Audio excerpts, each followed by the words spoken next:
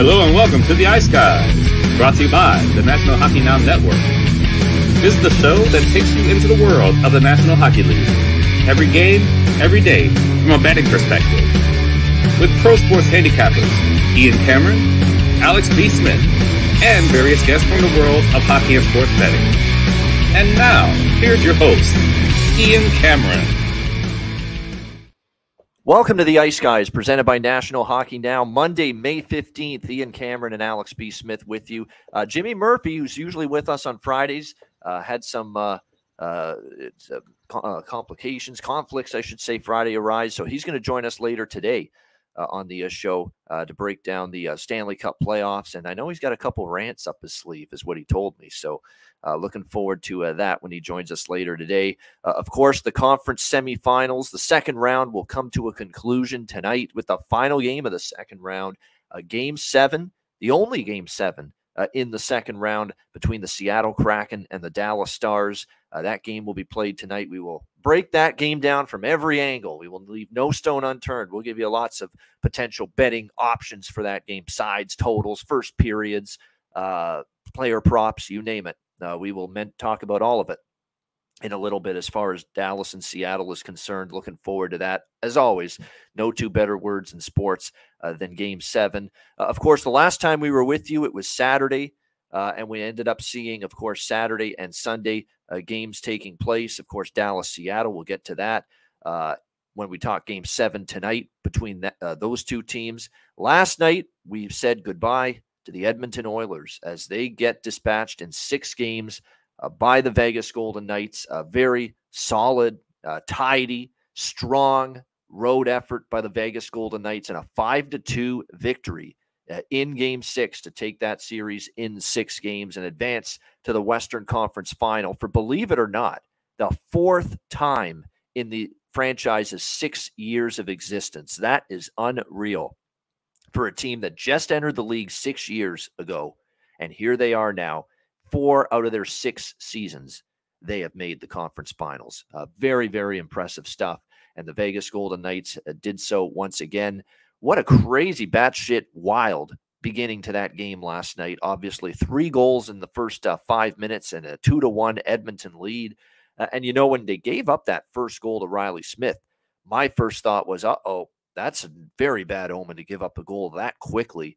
But sure enough, Edmonton got it right back. Connor McDavid tied it up not very long after that. And then Warren Foegele gave the Edmonton Oilers a 2-1 lead a couple minutes later. And it looked like Edmonton had regained control of the game.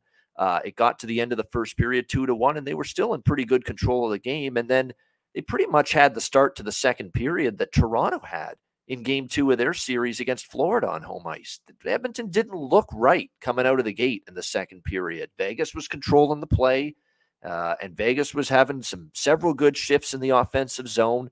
They weren't really giving up much at the defensive end to the Edmonton Oilers. It was definitely Vegas carrying the play at 5-on-5 even strength to begin that second period, which is basically a microcosm of the whole series. We know Vegas was the better team at 5-on-5 even strength throughout that series, and it played out. It's, you know, the last night I read a stat that going into last night's game, I believe the even strength 5-on-5 goals were 13-7 in this series in favor of Vegas. So that just tells you how much damage overall in this series offensively Edmonton did on the power play as opposed to even strength. Sure enough, Vegas played a disciplined game. They weren't in the box very much, and that gives you a puncher's chance every time to beat the Edmonton Oilers, and they were just working away. They had some good forechecking shifts. Marchessault, what an unbelievable second period for him. The natural hat trick. He got it started with the game-tying goal to make it 2-2, and the next thing you know, it ends up 4-2 Vegas by the time the second period ends. And at that point, you know, with the way Vegas can play good team defense and structure, and with multiple cup winners, you know, leading the way on that back end, including Alex Pietrangelo, including Alec Martinez, Shea Theodore, who's one of the better underrated, not talked about enough defensemen in the league. Zach Whitecloud has developed incredibly strong. Braden McNabb's a good playoff defenseman, a warrior, physical, knows how to shut things down in the defensive zone. You knew that even for a team with the firepower like Edmonton has, good luck trying to battle back against this team.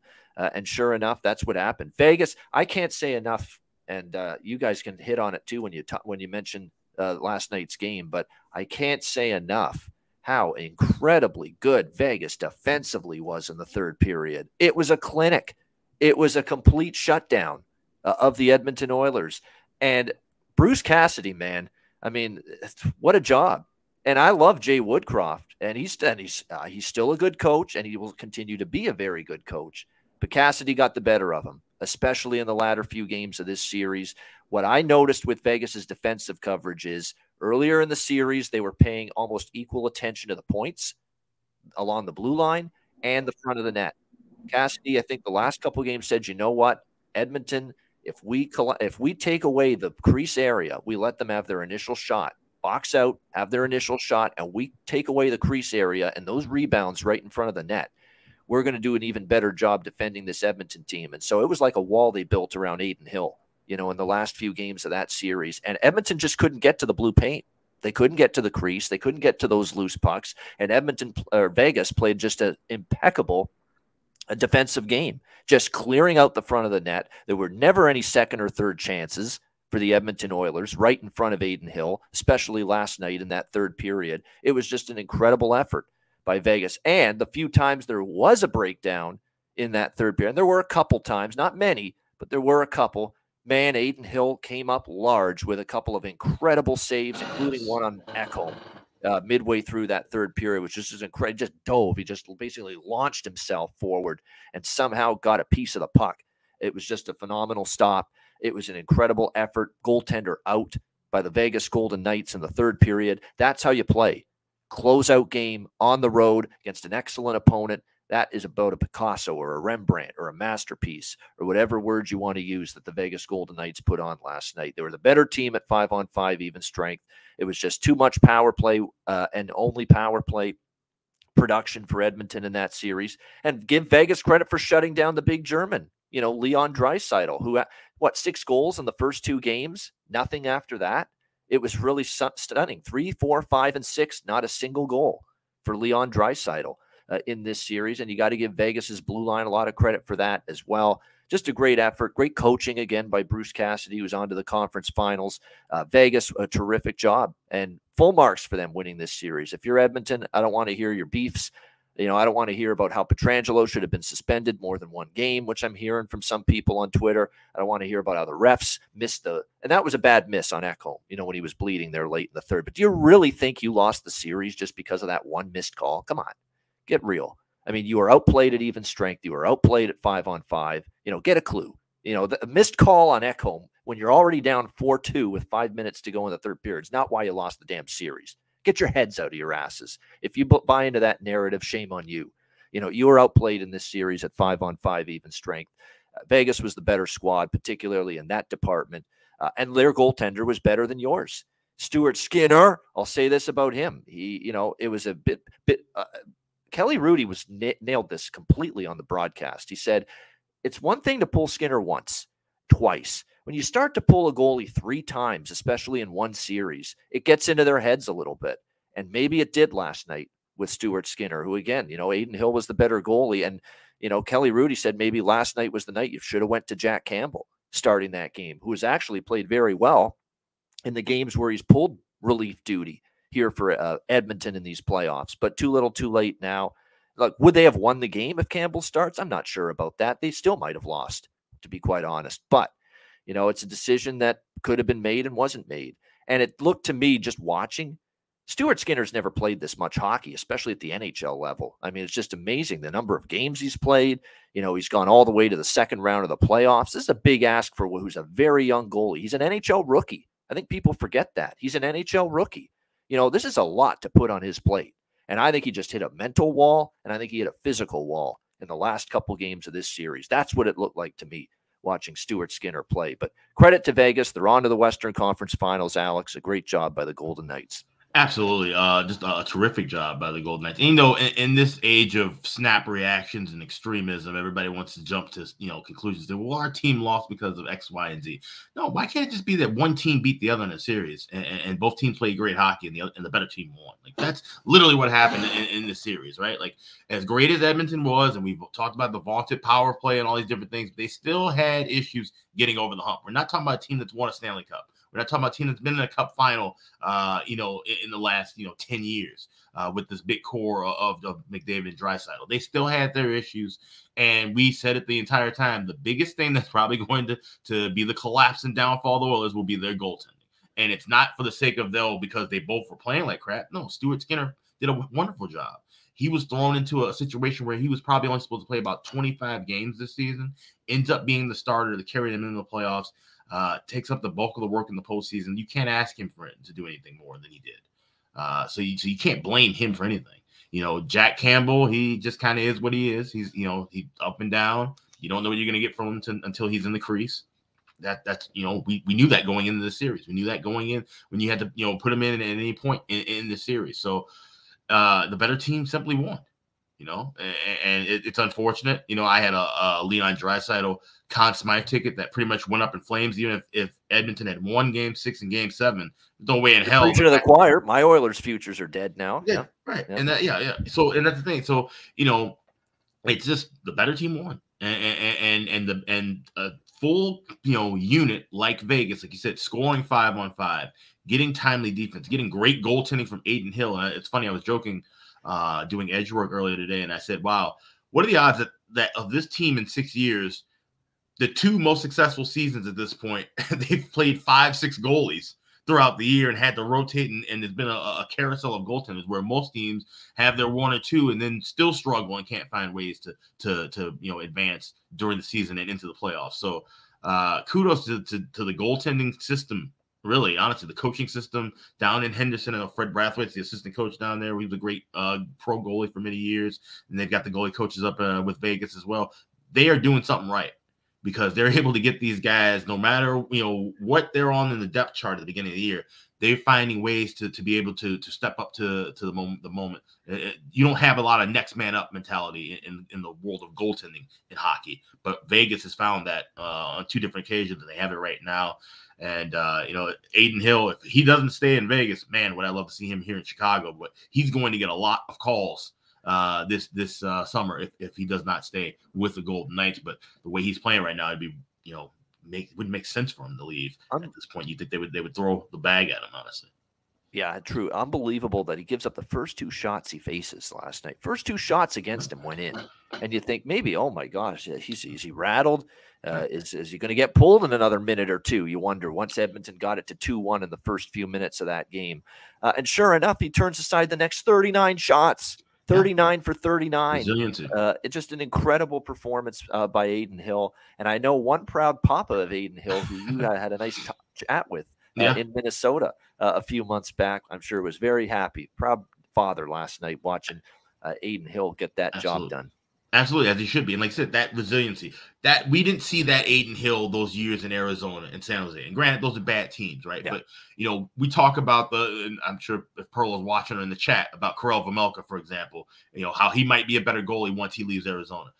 That's something that we really have to kind of look at now with some of these Arizona goaltenders, right? We've seen these guys leave and now play a little bit better over the last couple of years. And like I said, but it's also what system you go into as well.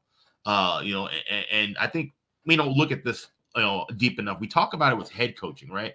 We don't look at this a little bit deeper. And this is something I might spend a little time this summer doing, is looking at goaltending coaches and their philosophies and seeing if the goaltenders they have in their stable actually fit the philosophies that they're trying to preach, because that's not always the case. We've seen teams shuffle out goaltenders and all of a sudden they go on and have great careers. You really think back to even like the Blackhawks in the 90s. Think about all the great goaltending they had and how, Dominik Hasek just happened to be one of the best goaltenders of all time. Eddie Belfour, already a stud, ended up, being a Hall of Fame caliber goaltender. Sometimes some goaltenders just simply don't work with teams because of the style they play or even the coaching that they have behind them. It's something to look into a little bit more, and it's something that I think we have to really kind of use more often when assessing these goaltenders, because Adin Hill has definitely found a new level. I don't know if he's a top 15, top 20 goaltender just yet, but he has improved far more this season than what I've seen from him his entire career. So kudos to him. Yeah, what's amazing too is we talk about in football, right? The quarterback whisperer, coaches that can work so well with quarterbacks. Yeah. Andy Reid, Belichick all those years with Brady. But guys that just have a great way of developing quarterbacks and getting the best out of them. We talk about that in baseball, the pitching coaches. The great pitching coaches that get the absolute best out of their pitchers and make pitchers that maybe have marginal talent or lesser talent or ability, and they overachieve, they exceed that, ability and talent, or they maybe get better in that ability department. And it's simply because they work with great coaches around them to become better players, better pitchers, better quarterbacks. For the Vegas Golden Knights, their goalie whisperer is Sean Burke. He's done just a remarkable job with this group. I can't say it enough. I mean, that's unbelievable. 5 different goalies this year for the Vegas Golden Knights. Logan Thompson, Adin Hill, Laurent Brossoit, Jonathan Quick. Don't forget Jiri Patera, who got in there for a few starts as well. 5 different goalies have started games this year for the Vegas Golden Knights. And it is a parallel to their inaugural season when they went to the Stanley Cup final. I know they lost to Washington, but they got to the Stanley Cup final. Marc-Andre Fleury, Maxime Lagacé, Malcolm Subban, the safety dance. You can dance.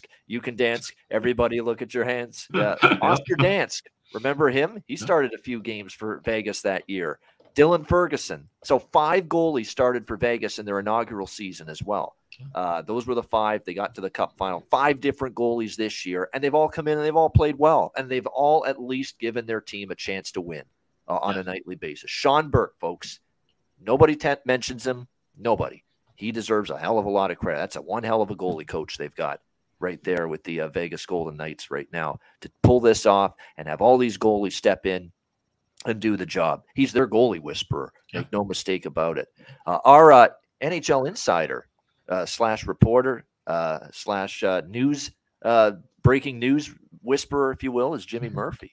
And he's joining us here on the Ice Guys show after missing us on Friday. He's in it with us today. And I know Jimmy's fired up. I teased it before. He joined us just now. Got some rants up his sleeve here on this show today. So, Jimmy, first of all, Vegas advancing past Edmonton. A great job for the Golden Knights. Yeah, once. You're muted. I'm getting an important text here for a sec, guys, just concerning something with the Bruins. Yeah, and just to go back quickly. Well, Jimmy, are you good now? Or? Okay. Well, why you waiting? Yeah. So just going back to Jimmy. Some breaking news might be happening right now. It might be. So going back with Sean Burke, though, like you said, with having that kind of a guy, and he was a very fiery, combative goaltender, right, in his own style. But that's not necessarily what we're seeing from the goaltending necessarily that they have currently, right? They're aggressive and attacking and making saves, making themselves big. We're talking about larger goalies. He was a larger goalie. So those comparisons you can just kind of on the surface see. But like I said, it's the deeper inner workings of knowing, a guy's rhythm, knowing how many games, knowing what kind of pace, is he a guy that can go long term? Are these 1A, 1B guys? Having that kind of management, I think that's crucial. And that's something that, like I said, it really needs to be looked into. Who knows if Burke maybe gets a look somewhere else as an assistant because of this job that he's done. And it's like I said, it's something that is really key. Obviously, being focused on solely the goaltending is the utmost important thing. But having that possible kind of wisdom, if you pair him with another goaltending coach and you can have him as an assistant, that could be a really big boost as well, possibly. So there's a lot of openings and opportunities for Vegas, depending on what happens here, even if they don't win the cup or reach the cup final. Yeah, exactly. And like I say, they've what I love about Vegas too is the thing too with their goaltending is their goaltending doesn't need to be spectacular. It just needs to be good. It can't give up the bad goal. It can't give up the soft goal. It can't give up the back-breaking goal. And Adin Hill and the Brossoit before he got injured, they really didn't do that. For Vegas, and everything else will take care of itself. The 4 lines of depth, which they have in spades, they have it, and of course the blue line 1 through 6 is extremely deep. So they just need the goalies to be solid, and they're another team. Why not them win the Stanley Cup? Why not with the way they're built? And the way they're coached, of course, by the former Bruins head coach, now Golden Knights head coach, Bruce Cassidy. Jimmy, how's that text line? Is it blowing up? Yeah, well, I mean, just something going on. I've written a little story earlier this week because I've been tipped off that goaltending coach Bob Essenza here with the Bruins could be in trouble. Amazing. I don't know how that's possible. If you go look at his resume and what he's done in his 20 years as a goaltending coach here, it's insane. So, it's kind of coincidental. You were talking about Sean Burke the same time I'm getting those texts. And he's done an amazing job. I agree with you with the goalies there in Vegas. But, just on this, I really hope it seems like it's a legit thing that could happen. I really hope it doesn't because, I think it's unfair. The Bruins are clearly looking for a scapegoat right now. So if they were to do this, that's exactly what this is. And it's sad that they're going to do that to somebody who's been so loyal to them and done so much for them. I hope they don't do that. Yeah. And to be honest, quite frankly, and you can intertwine it again with the Knights here. I think the wrong coach is in Boston and the right one's in Vegas, and I said this when it happened, and I'm not going to be a jerk and say I told you so, but I guess I am. I'm a jerk. I know we have footage. I know this year's your first year. You weren't with us every day. You were only on every week. But I know last year in the free agency show, I think you were on with us. You said right then when Bruce had gotten fired, mistake. He's going to be good wherever he goes. And I think he'd already been hired by Vegas at that time. It was like 24 hours later, and Vegas is already calling him up for the job. And you said, watch him in Vegas now. It'll be great there. It's a great fit. And look at now, Western Final. Well, this is a proof that you can't always let the players dictate what your team does as an organization. You can't. There has to be a chain of command. I'm sorry. I know we're in a new era right now. I don't mean to be the old man yelling at the clouds right now. But the truth is, you need a chain of command. That's why you have a coach. That's why you have a GM. That's why you have an owner. That's just how it is, and it's always going to be that way. And it's, it's too much of the inmates running the asylum right now. Look, I love that core in Boston. Those are great guys. I've had the pleasure of covering them. I think there's a lot of future Hall of Famers there. Marchand, Bergeron, Krejci, I don't know Hall of Fame, but he's going to be in a Bruins Hall of Fame. That's for sure. These are great guys. They've accomplished a lot. It's not a knock in them, but maybe that was the change this team needed.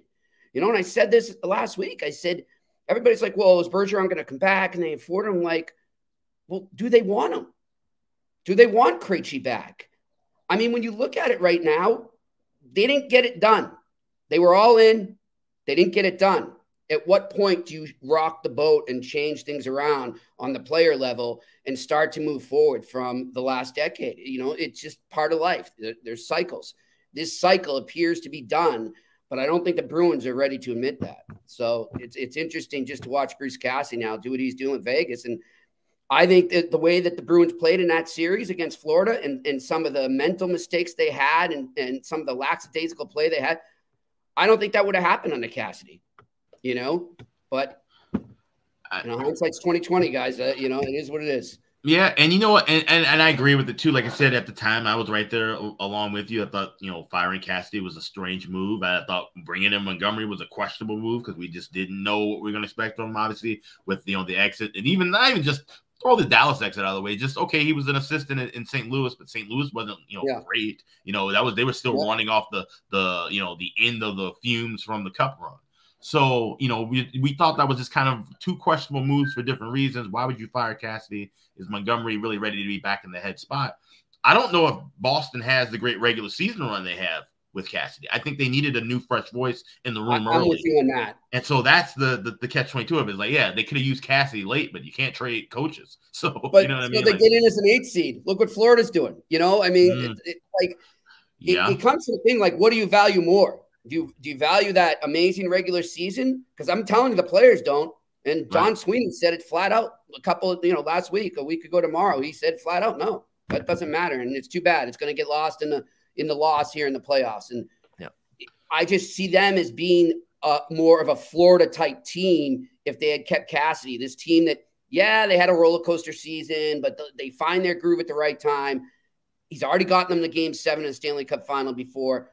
Maybe the stale voice in the locker room wasn't the coach. Maybe it was the players is what I'm trying to get at. Maybe that voice is stale and that needs to be changed.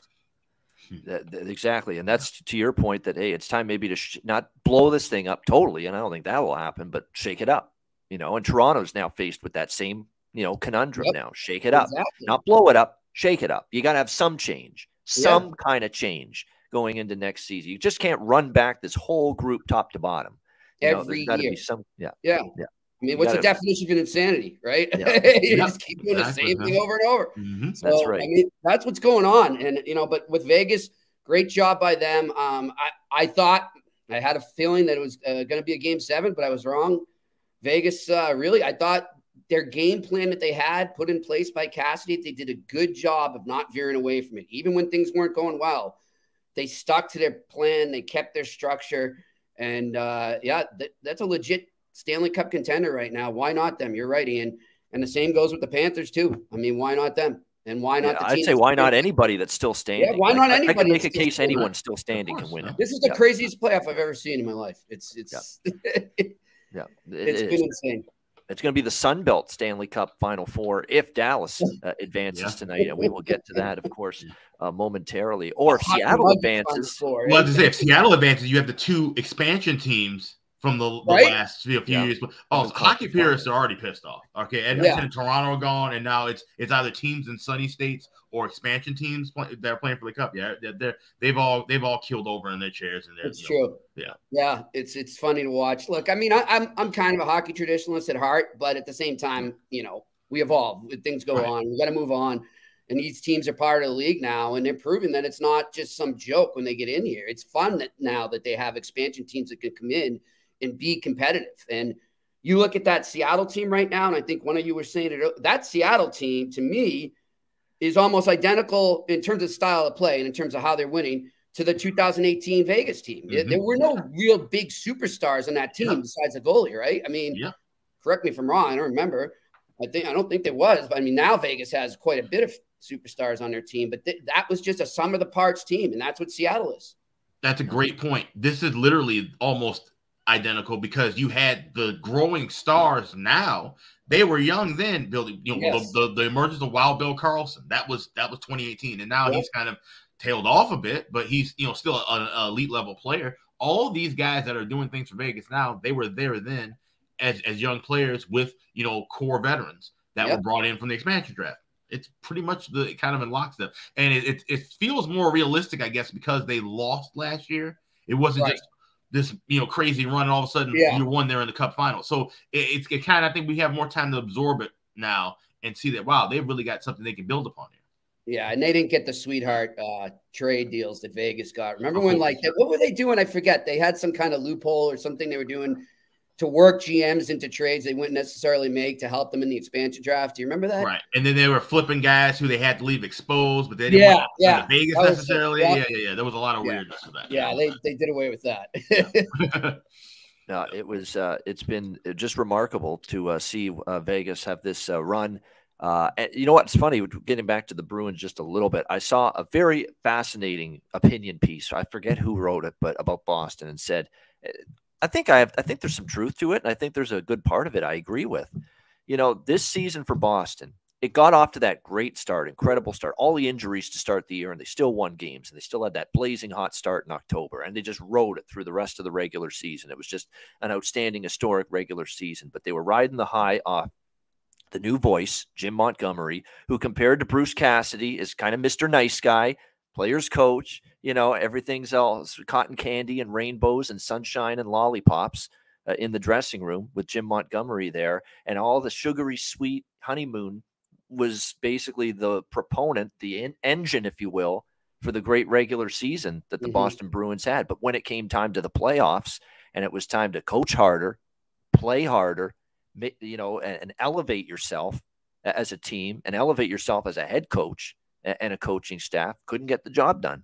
And that sugary sweet, honeymoon, everything's great. We love this guy. He loves us. We love him, and in comparison to the end of Cassidy's era. I mean, I'm sure at the beginning of the Cassidy era, it was going great, but at the end of it, you could tell the voice was getting, it was. I'm not arguing that, But I mean, to me, there's some truth to that, hey, once the honeymoon wore off between Montgomery and the players from this great regular season, and it came time to coach hard, coach well, play hard, play well, play with discipline, play mistake-free, coach mistake-free in that playoff series. It's everything he said in this piece, this guy.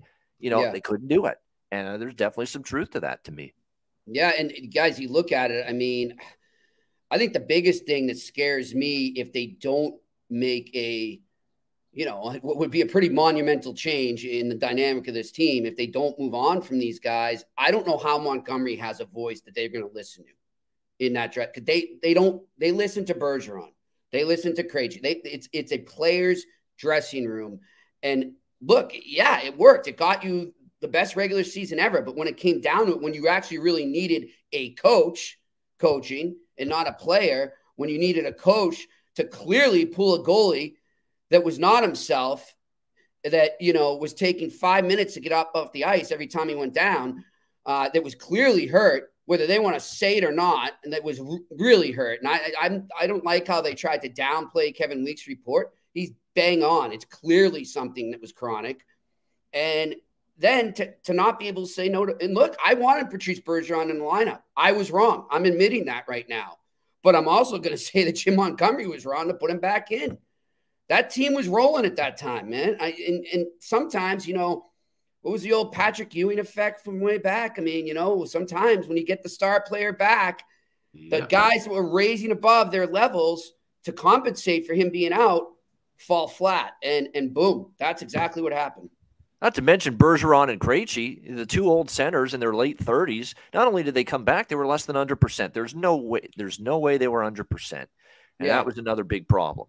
And it's something Pierre Maguire hit on when he was talking about the end of that series, that they're all older centers down the 1, 2, 3, 4 spots. And you got this Florida team that's a little bit younger, average age, physical, big, leaning on this group when two of your centers aren't even 100% health-wise. That's a problem. That's a big problem. And we saw it play out that way. But I got to get to what happened last night, Ian. I got to get this off. Jimmy, by the way, we're all ticked off. We're all beside ourselves that ESPN went down this path as far as last night's game. Let me set the table. First of all, obviously everyone knows the game started at 10 p.m. Eastern time last night.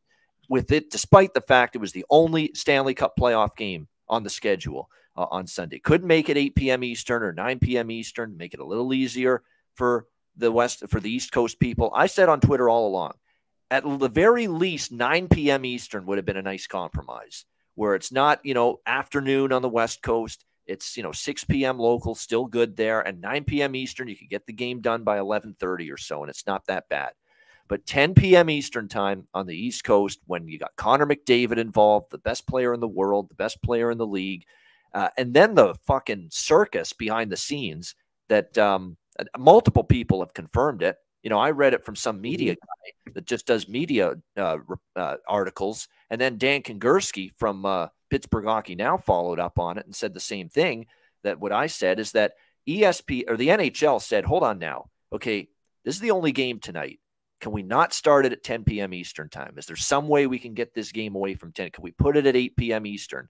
And ESPN said, no, we won't do that. The only way we would do that is we have to put the hockey on ESPN2 if it's going to be at 8 p.m. because we're contracted, you know, to do Sunday night baseball and to do it on the main network, ESPN, every Sunday during the baseball season. We can't move out of that, apparently, is what ESPN told the NHL. So we can put it at 8 p.m. Eastern, but we have to move it to ESPN2, the playoff game, Edmonton-Vegas, if that's the case. Well, NHL came back and said, well, wait a minute, no. You know, we want it on the main network. We want it on ESPN, not ESPN2. And there was a refusal for ESPN to put the game on ESPN, and there was a refusal for the NHL to allow it to be on ESPN2 at the 8 p.m. Eastern hour. So then the NHL suggests ESPN, you know, trade games with Turner, with TNT. Give the game to Turner, and Turner will give you a game. You know, tonight's game, for example, Seattle-Dallas. And ESPN said, absolutely not. You know, we negotiated in good faith for this to be our game, Game 6, Edmonton-Vegas. It's our game. We're keeping it on our network. And so it ended up being a stalemate. You know, they wouldn't move it to ESPN. They wouldn't move the baseball to ESPN2. NHL didn't want the hockey on ESPN2. ESPN wouldn't trade the Edmonton-Vegas Game 6 to TNT for something else.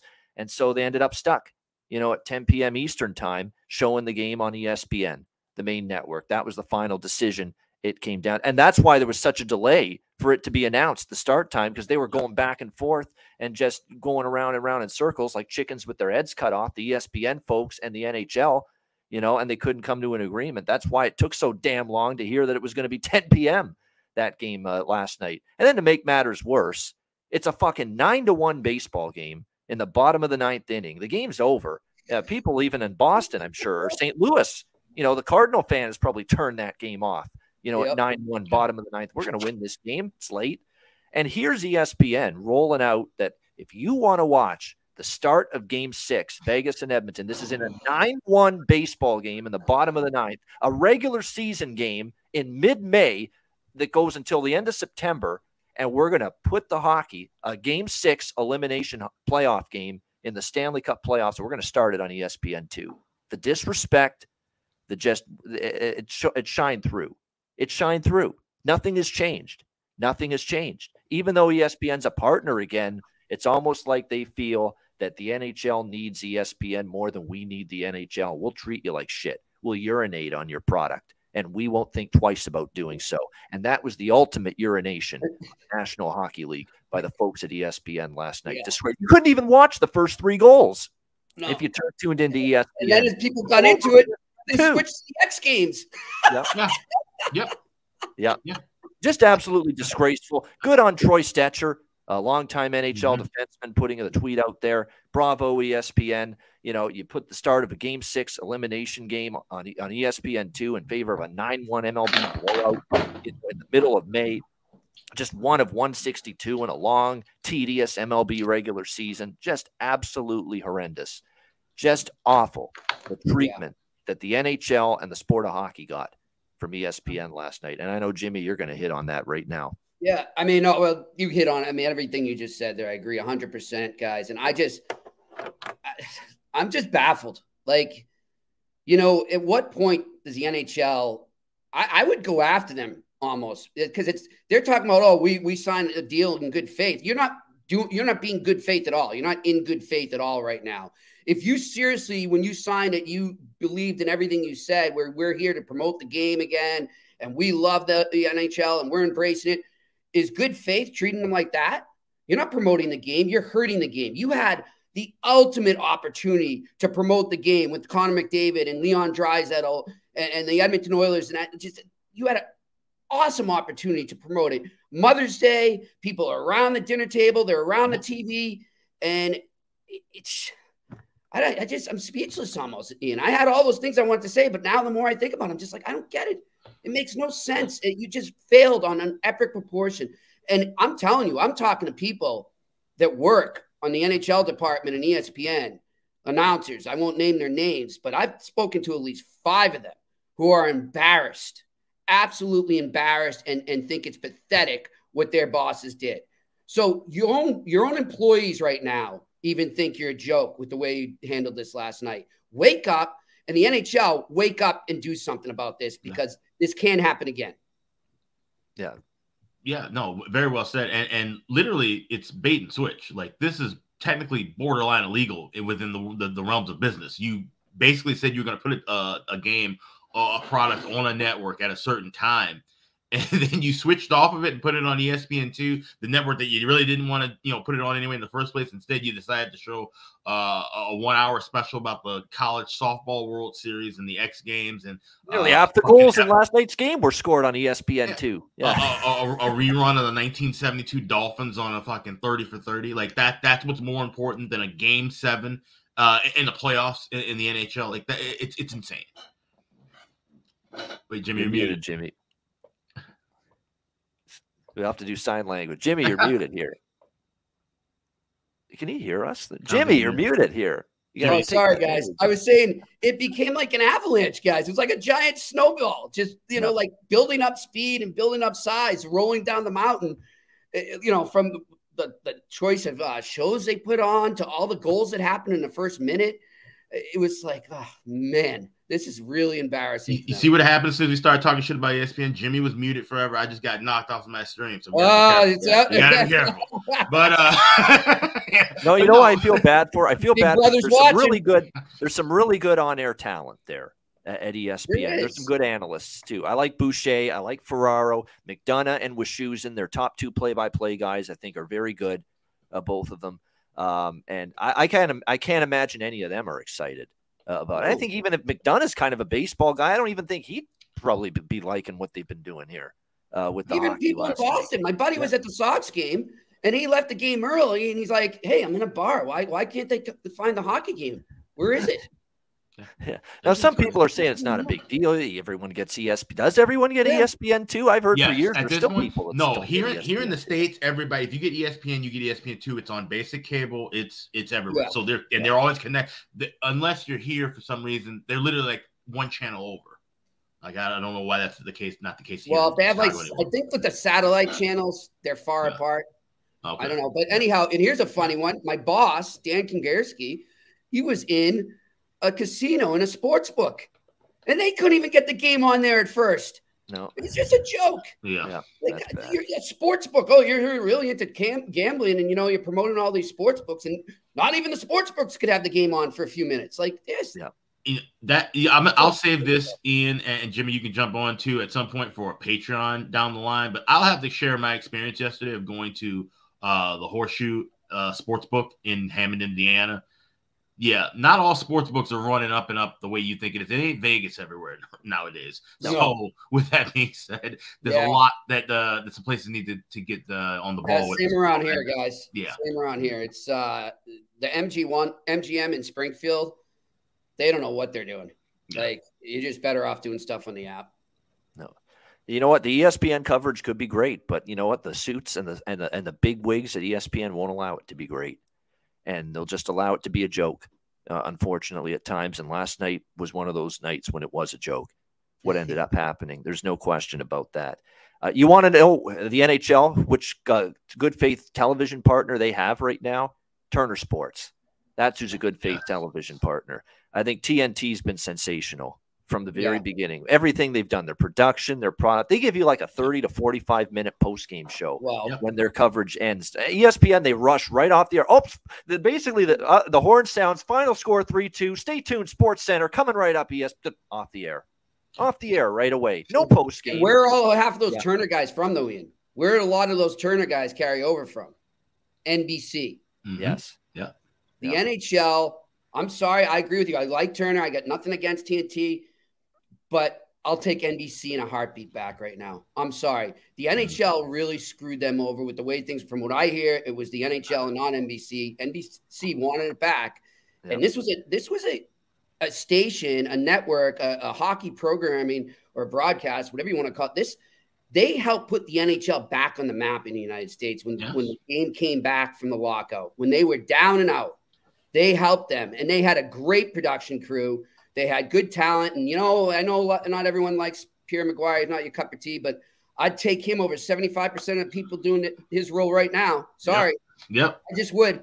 And he knows the game a lot better, and he's way more connected. And it's just, I don't know, if there was a way they could have done NBC and TNT, I'd be happy. That's where I'd like it, but. I mean, I'll take NBC any day over ESPN. Yeah, if you would have a show of hands that would go up so fast it could probably lift off a fucking roof. If you said Pierre Maguire or Leah Hextall, and everybody would probably go Pierre Maguire. Yeah. So, no, there's no doubt. Like I say, TNT has done well, though. I like everything they've done there. They give you like I say, not only a 30-minute post game, a great 30-minute post game. Sometimes it even goes longer, 45 minutes after the games end. Every night during the playoffs, there's a TNT post game when they've got the games. That's given the NHL some respect. Yeah. That's like given them the coverage they deserve. Yeah, they're doing it like they do in Canada, which is great. Yeah, not rushing off the air. 1 minute after the game ends. Sports Center with SVP or whoever. Yeah. We got to get to this pickleball final in Omaha right now. Sorry, we're gonna have to cut away from Game 7 of the Stanley Cup Final. Have a good night. Yeah.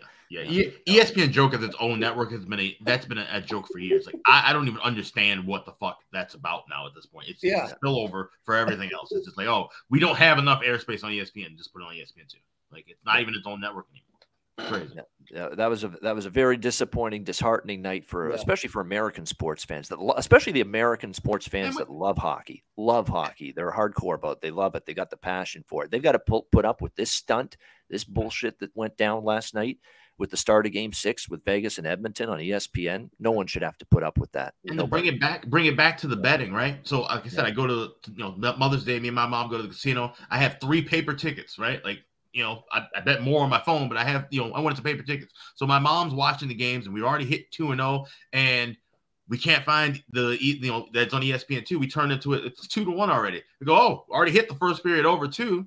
Didn't get to see any of it because of that whole thing. So yeah, so if you're trying to grow the game on any level, just from a fan standpoint or a betting standpoint, yeah, I could have easily probably made some more money hitting next to score props if I had been watching the first 5 minutes, but had to flip around to look for it. So it's crazy. Yeah, just a travesty of what ended up happening last night. We can only hope that Seattle versus Dallas, Game 7 tonight, will start on time on ESPN here tonight, as they do have the rights for this game. But I don't think they'll have an issue tonight from all indications. Speaking of Game 7, Seattle, Dallas, that is what we will be talking about in just a moment. Shout out to everyone, 145 live viewers on YouTube. Hit the like button. We appreciate it. I love the mime comments about me. Well played. There you go. It is. I mean, just unfortunate turn of events last night, but hopefully a great Game 7 on tap. We will preview it, sides, totals, first period bets, player props, you name it. We'll hit everything Game 7, Seattle, Dallas, coming up in just a moment, right after we hear from Gramco. Support for the Ice Guys is brought to you by Gramco.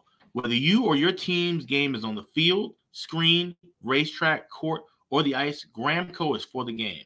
Grown by farmers who spent years developing premium hemp genetics, Gramco provides customers with consistent quality Delta-8 THC products ready for any occasion. Gramco currently offers numerous Delta-8 products, including vape cartridges, disposable vapes, pre-rolls, gummies, wake and bake coffee, and more. Gramco offers an enjoyable, legal high delivered discreetly and directly to you.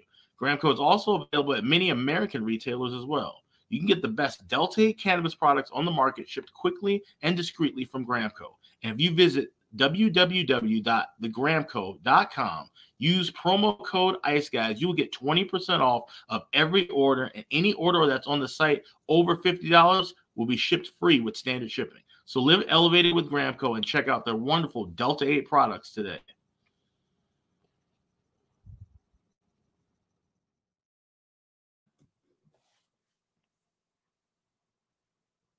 All right, the two best words in sports, Game 7. Here we go tonight, the final game of the second round. It is the Seattle Kraken and the Dallas Stars. We've got, in this one, Dallas minus 200 home favorites here in Game 7. And how about this total? Now, there are a couple 5.5s. I do want to point that out, but it's more 6s than not at the majority of sports books. For the first time in this series, we have seen pretty much an adjustment across the board. There are 6s at, PointsBet, BetRivers, BetMGM, DraftKings, Bet365, all have 6. But FanDuel, Pinnacle, Proline Plus, BetVictor, Betway, there are still some books that have 5.5. So very important. If you like the under, find a 6. If you like the over, find a 5.5. You should be able to do that here as far as Game 7 is concerned. So we'll start with the side. Dallas, obviously, we saw what happened in Game 6, and Peter DeBoer said it in his interview during the game with Leah Hextall. Like, we're not playing Dallas Stars hockey. We're not playing good at all. What were the shots? 15-2 at one point in the first period for the Seattle Kraken. I think it was just a simple case of, Seattle played with extreme urgency, desperation. They know they don't have another game, if they lose Saturday night. And Dallas kind of played like, hey, we've got Game 7 at home, in our back pocket, and that's definitely the way that game started Saturday night. And Dallas tried to get back into it, but Seattle was the better team, ready from the start, capitalized on their chances. Not the best game from Jake Oettinger, but they didn't give him a ton of help either. Defensively, Dallas was atrocious, I thought, especially in the first half of that game, the breakdowns. How about letting, right down Broadway was the quote from Wischusen on the third goal for Seattle, and it was right down Broadway. No resistance to Bjorkstrand, right through the slot, right through the middle of the ice in your own zone. And then he makes that beautiful feed to Tolvanen for the 3-1 goal on Saturday. Just horrendous defensive coverage, non-existent from the Dallas Stars at times on Saturday night. Just awful game from them. And they know it, and Peter DeBoer knows it, but they have been the ultimate resilient team, the bounce-back team, the team that after a bad game, they show up the next time and get the job done, and nobody resembles that more than Jake Oettinger. Entering tonight, Jake Oettinger off a loss this season, 22-4.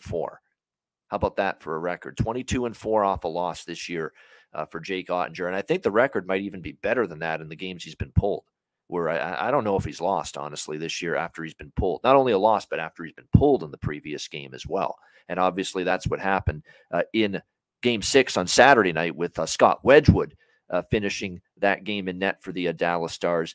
But again, Seattle's depth shone through again. Yanni Gourde, a big goal to get them going early.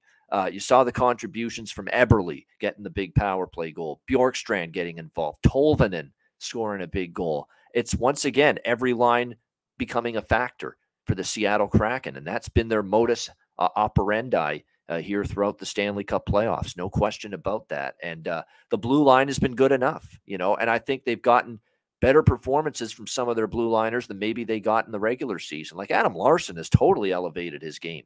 Like he is playing great right now for Seattle on the back end. Jamie Oleksiak turned into a real good shutdown defenseman for them here in these playoffs. So, this Seattle team just will not go away. And they're going to be able to draw upon the experience of going on the road in the first round and winning a Game 7 on the road against the Colorado Avalanche. So this is definitely a Seattle team that's going to come in here believing and thinking and playing like they can win this game. Will they be able to is the question. Dallas will be better. There's no doubt about that. On home ice, they've always been very good off a bad game, and I would expect nothing less here tonight.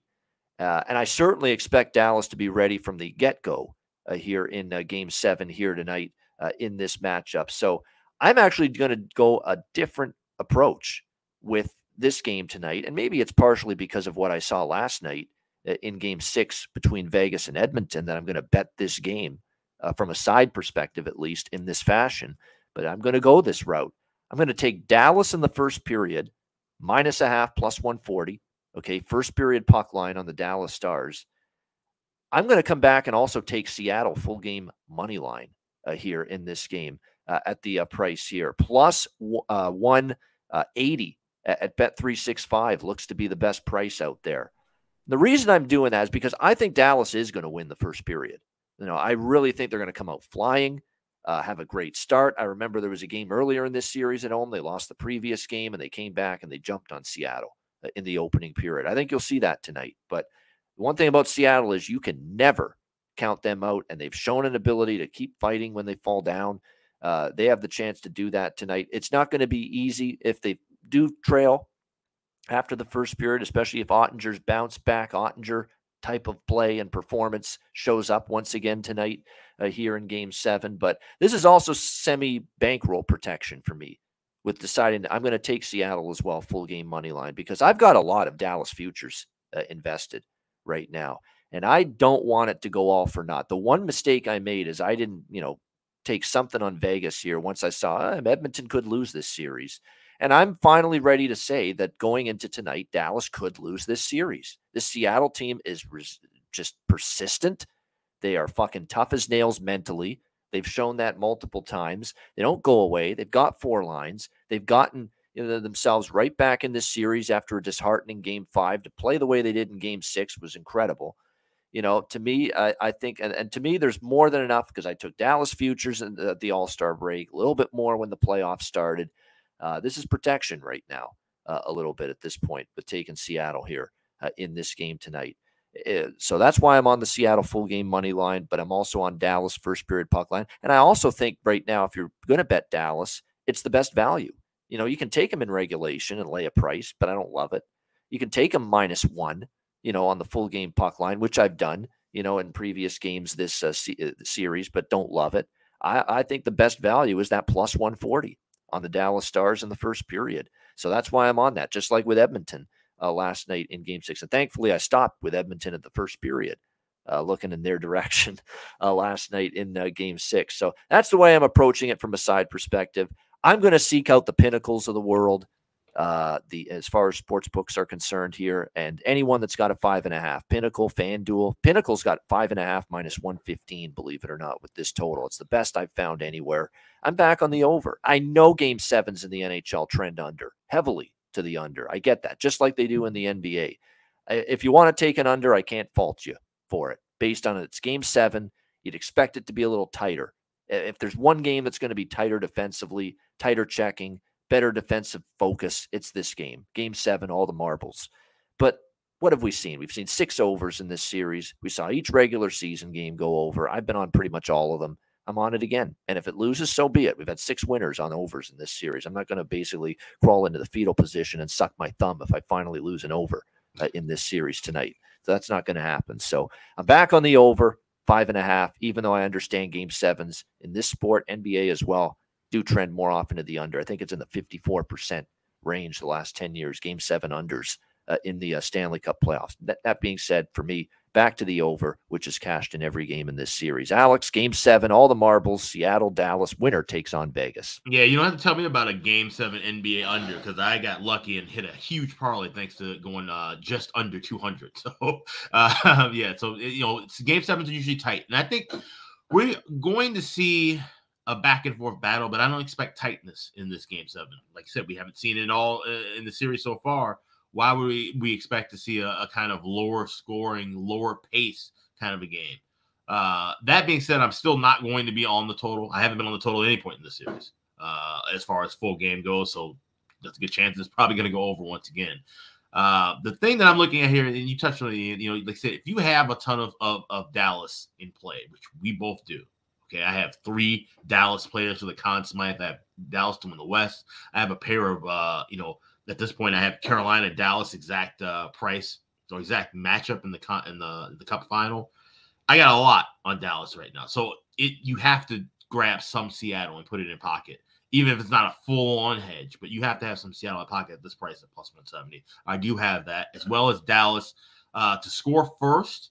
I got that at even money at BetMGM. I also like the first period puck line, laying the half a goal at plus 140. And if you shop around at Bet Online, which usually their alternate totals are kind of wonky, they do have 5.5. So don't buy into that 6. They have a 5.5. Just scroll down into the actual game menu. You'll see the alternate total of 5.5. You're laying over the $1.25 for the over there. So definitely wanted to make that a note. But this is going to be a fun game, just like we've seen back and forth throughout the series. I feel like Dallas jumps out early, but I could see where Seattle, can kind of keep that pace, maybe even tie this game up early in the contest. Someone's mentioned about looking for the live over in the chat. That's also a great way to look at this. I'll probably end up having some 3.5 or 4.5s if they pop up on the over in game. But as far as 5.5, 6, I'm just going to stay away from that. But I think we're going to see a back and forth battle. And obviously my gut is, and this is the thing I said at the beginning of the season, the reason why I like Dallas, right? When you get into the situation of one game, name a goaltender you'd want to trust. And the only goaltender that I want to trust that's still left in the playoffs in one game is Jake Oettinger. So I think Dallas can take care of business at home. It's not going to be an easy road. This hasn't been an easy series, but I think Dallas finds a way. They have the grit. They have the toughness.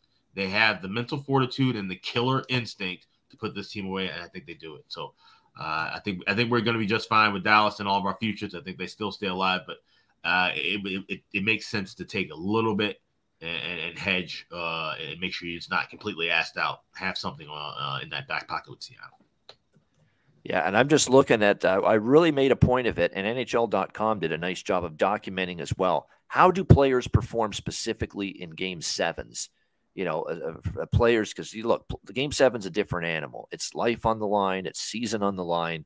You have to elevate, and you want to be backing from a player prop standpoint. As I pivot now to player props for tonight, guys that are going to show up in a game 7, and who's going to, I trust more than anybody, especially on the Dallas Stars side, to show up in game 7. He is the new Mr. Game 7. He is the new Mr. Clutch in the Stanley Cup playoffs. Joe Pavelski. That's who is 8 goals in this series now. For the Dallas Stars in 6 games. Just an exceptional, amazing performance by Joe Pavelski in this series. Joe Pavelski has been in 9 game 7s in his career. 9. Many of them, of course, with the San Jose Sharks. He has 7 points in those 9 game 7s. So there you go. And that's pretty impressive. 9 game 7, 7 points, because it's usually harder to score, in a game 7. So the fact that he has 7 points in 9 game 7s in his career tells you that Joe Pavelski goal props and point props, you start there with your player prop looks tonight in this game, as far as I'm concerned. Not only the game 7 track record of production from Joe Pavelski, but also what he's done in this series. He's in an incredibly red hot form right now for the Dallas Stars. So there's no doubt player props start and end with him as far as I'm concerned tonight, Joe Pavelski. Jaden Schwartz has a very good game 7 track record for the Seattle Kraken.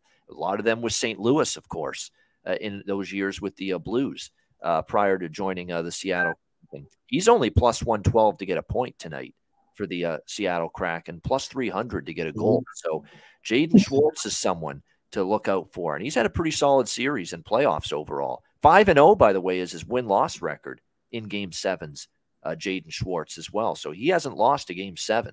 So that's a little boon in the side of Seattle going into this. But there, the great thing about these stats and these trends is there's things that point to both teams, in that department. I mentioned Jaden Schwartz 5-0 in Game 7s.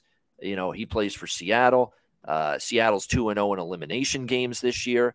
But the counter argument to that is Jake Ottinger's 22-4 off a loss, and that's the situation tonight. And Peter DeBoer, head coach of the Dallas Stars, who's not been my favorite coach. I've made that pretty clear over the last several years. But, he's had a nice season with this group. Peter DeBoer is a Game 7 undefeated coach, 6-0. Peter DeBoer in Game 7s as a head coach. San Jose, Vegas, obviously New Jersey. I think there was a New Jersey Game 7 potentially in that. Yeah, the Rangers. Rangers in New Jersey. Remember, Henrique, it's over. Doc Emmerich with that great call in overtime that year. Peter DeBoer coached that New Jersey team that won Game 7 in the Eastern Conference Final. So, yeah, Peter DeBoer 6-0, undefeated in Game 7s as a head coach. He's not Bruce Boudreau. Yeah, not Bruce Boudreau. Peter DeBoer, New Jersey, San Jose, and Vegas, and of course now Dallas. Perfect in Game 7. So just an interesting stat. I mean, you don't unload on Dallas just because of that, but it's just a nice little factoid to mention, in a game like this, that Peter DeBoer does have a very good track record here, undefeated track record in Game 7s. He's not Bruce Boudreau or Glenn Rivers with that kind of a mark. Yeah, exactly. Yeah, Glenn Rivers. Yeah, they're taking notes right now. Well, maybe we should see how the way this Peter DeBoer guy coaches in a big game. We could learn a thing or two if you're Boudreau, and certainly if you're Doc Rivers, who spit the bit. Not a surprise to me, by the way, yesterday in Game 7 against the Boston Celtics. But Jimmy, what do you think here? Game 7, Seattle, Dallas. You're muted. I said yes, and go Celtics, by the way. And, with this Game 7, I think it's going to be another classic. I really do. I'm feeling like a 3-2 game. I'm also loving the draw. Bring me to overtime here, maybe even multiple. Maybe even multiple. Get set for a late night, boys. That's what I'm feeling. But will it interfere with the pickleball? Yeah.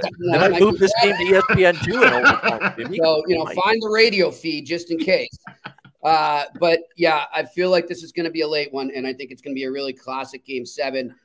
And I'm just going to go against what my brain says because it hasn't been right too much in these Stanley Cup playoffs. So I'm taking Seattle as well. Give me Seattle on the money line and the draw and the under 6 in this game. All right, Seattle plus 170 under the total for the first time in this series. Jimmy says we will see an under. First time all season because the regular season games went over the total too with Seattle and Dallas. So I'm fascinated to see it. It's the last game this season for Bob Wischusen, by the way, and that crew. They're done after tonight, but what a way for their season to end. Calling a Game 7 here with Kraken and Stars for Bob Wischusen, Brian Boucher, and Leah Hextall. That trio tonight for ESPN because McDonough, Ferraro, and Kaplan, of course, get the conference final in the next round. But we don't know who's getting which conference final, by the way. Apparently, and that's another thing, too. Who's given NHL more? Yeah, they haven't decided yet because ESPN apparently gets first choice for the conference finals. They get to pick which series they want, even though TNT is the only network that's given them the respect. That's crazy. But we'll give ESPN the first choice.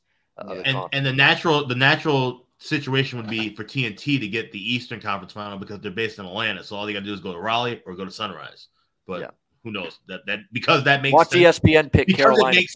Because it makes sense, it won't happen. Yeah, that's right. That's how the league works.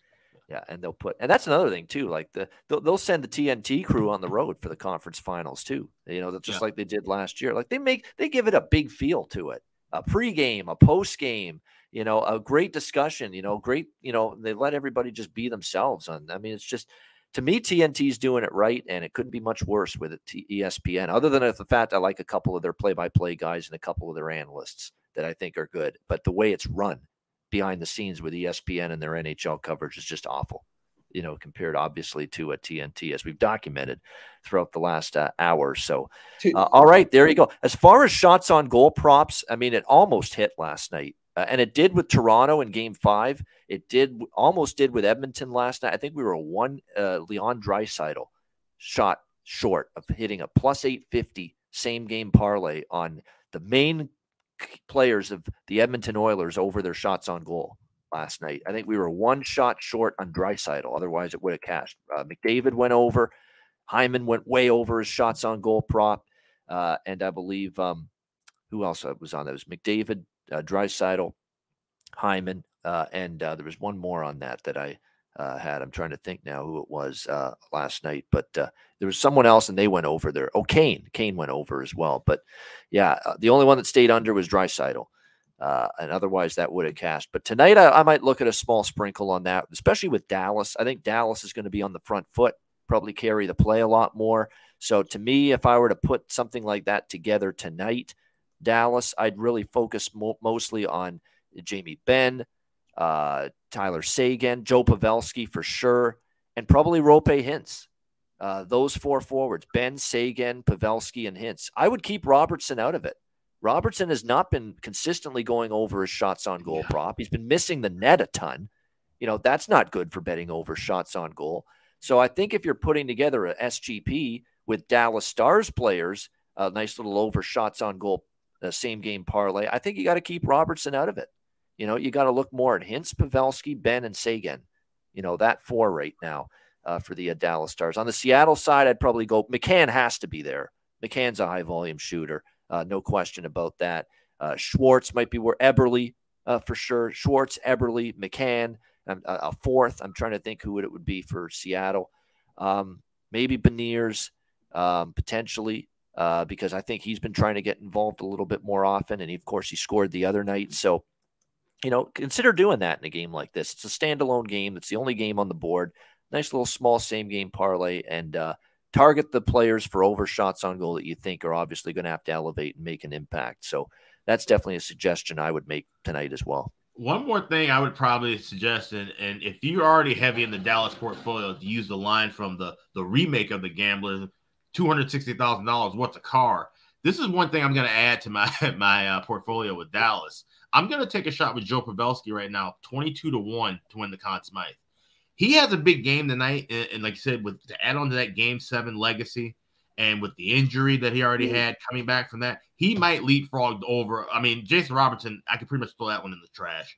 Roope Hintz is still right there neck and neck, and then there's Oettinger. So now I'm basically getting rid of JR, and I'm adding Pavelski in with Hintz and Oettinger as a three-horse kind of thing moving forward with Dallas for a Conn Smythe odds. So that's something you might want to look into, because if you were following me all the way through and you have Robertson, that thing's pretty much done. So you might as well just go pick up a Pavelski at 20-1. I'm seeing 22-1 at Offshore, but 20-1 at FanDuel and MGM.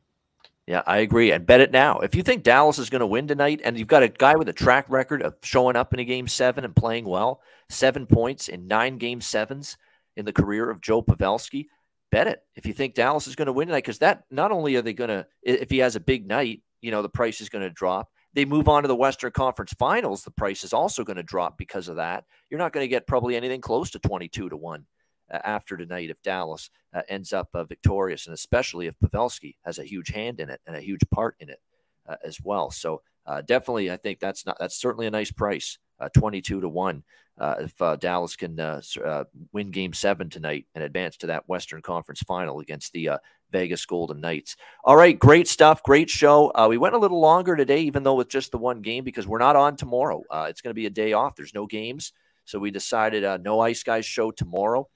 We will be back on Wednesday at 2 p.m. Eastern time. Chad Naring will be back on the show once again. We'll break it down. Alex will be off on Wednesday and probably right till Saturday, but he'll be back with us on Saturday this weekend. We've got guests, though, on Wednesday and Thursday. Jimmy and Nate might be with us, our usual Friday guests, later this week as well. So that's basically the plan moving forward. And the BetCast to be determined.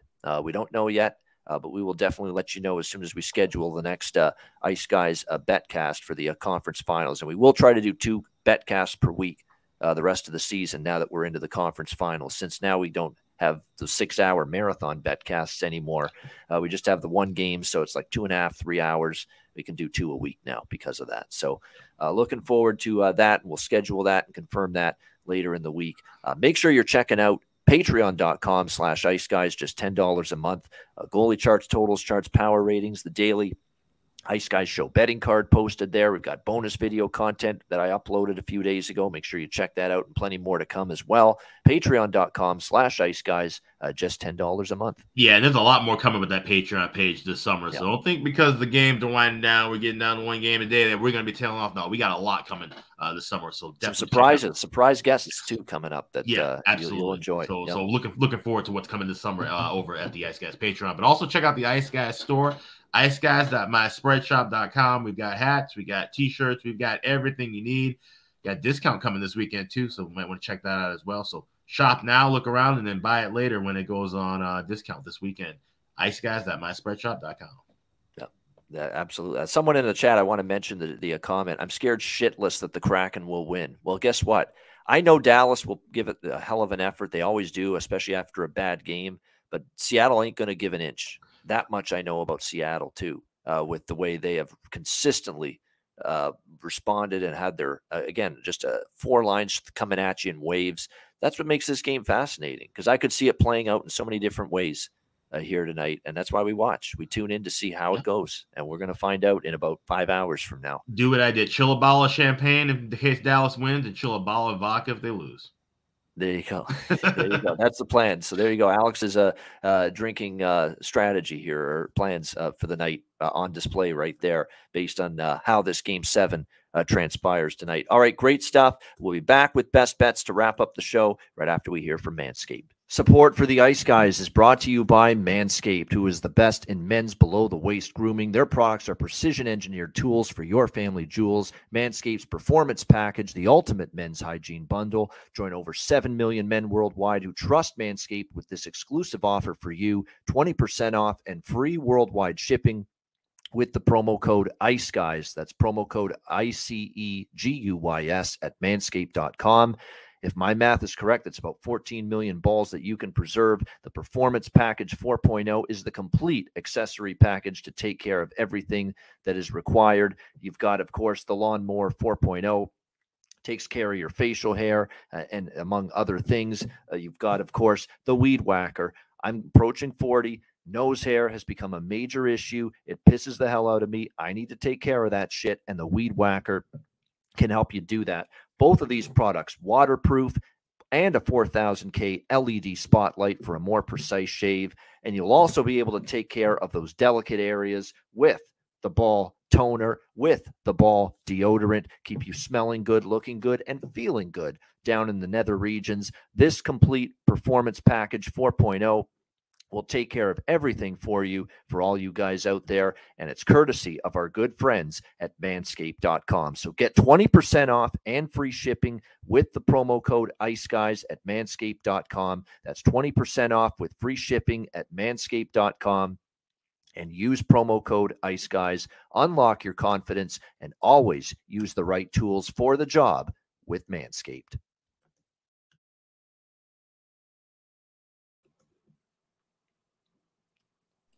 All right, it is time for best bets here for Game 7, Seattle, Dallas. Alex, we'll start with you. Best bet. Yeah, we're going to go with that Dallas Stars to score first.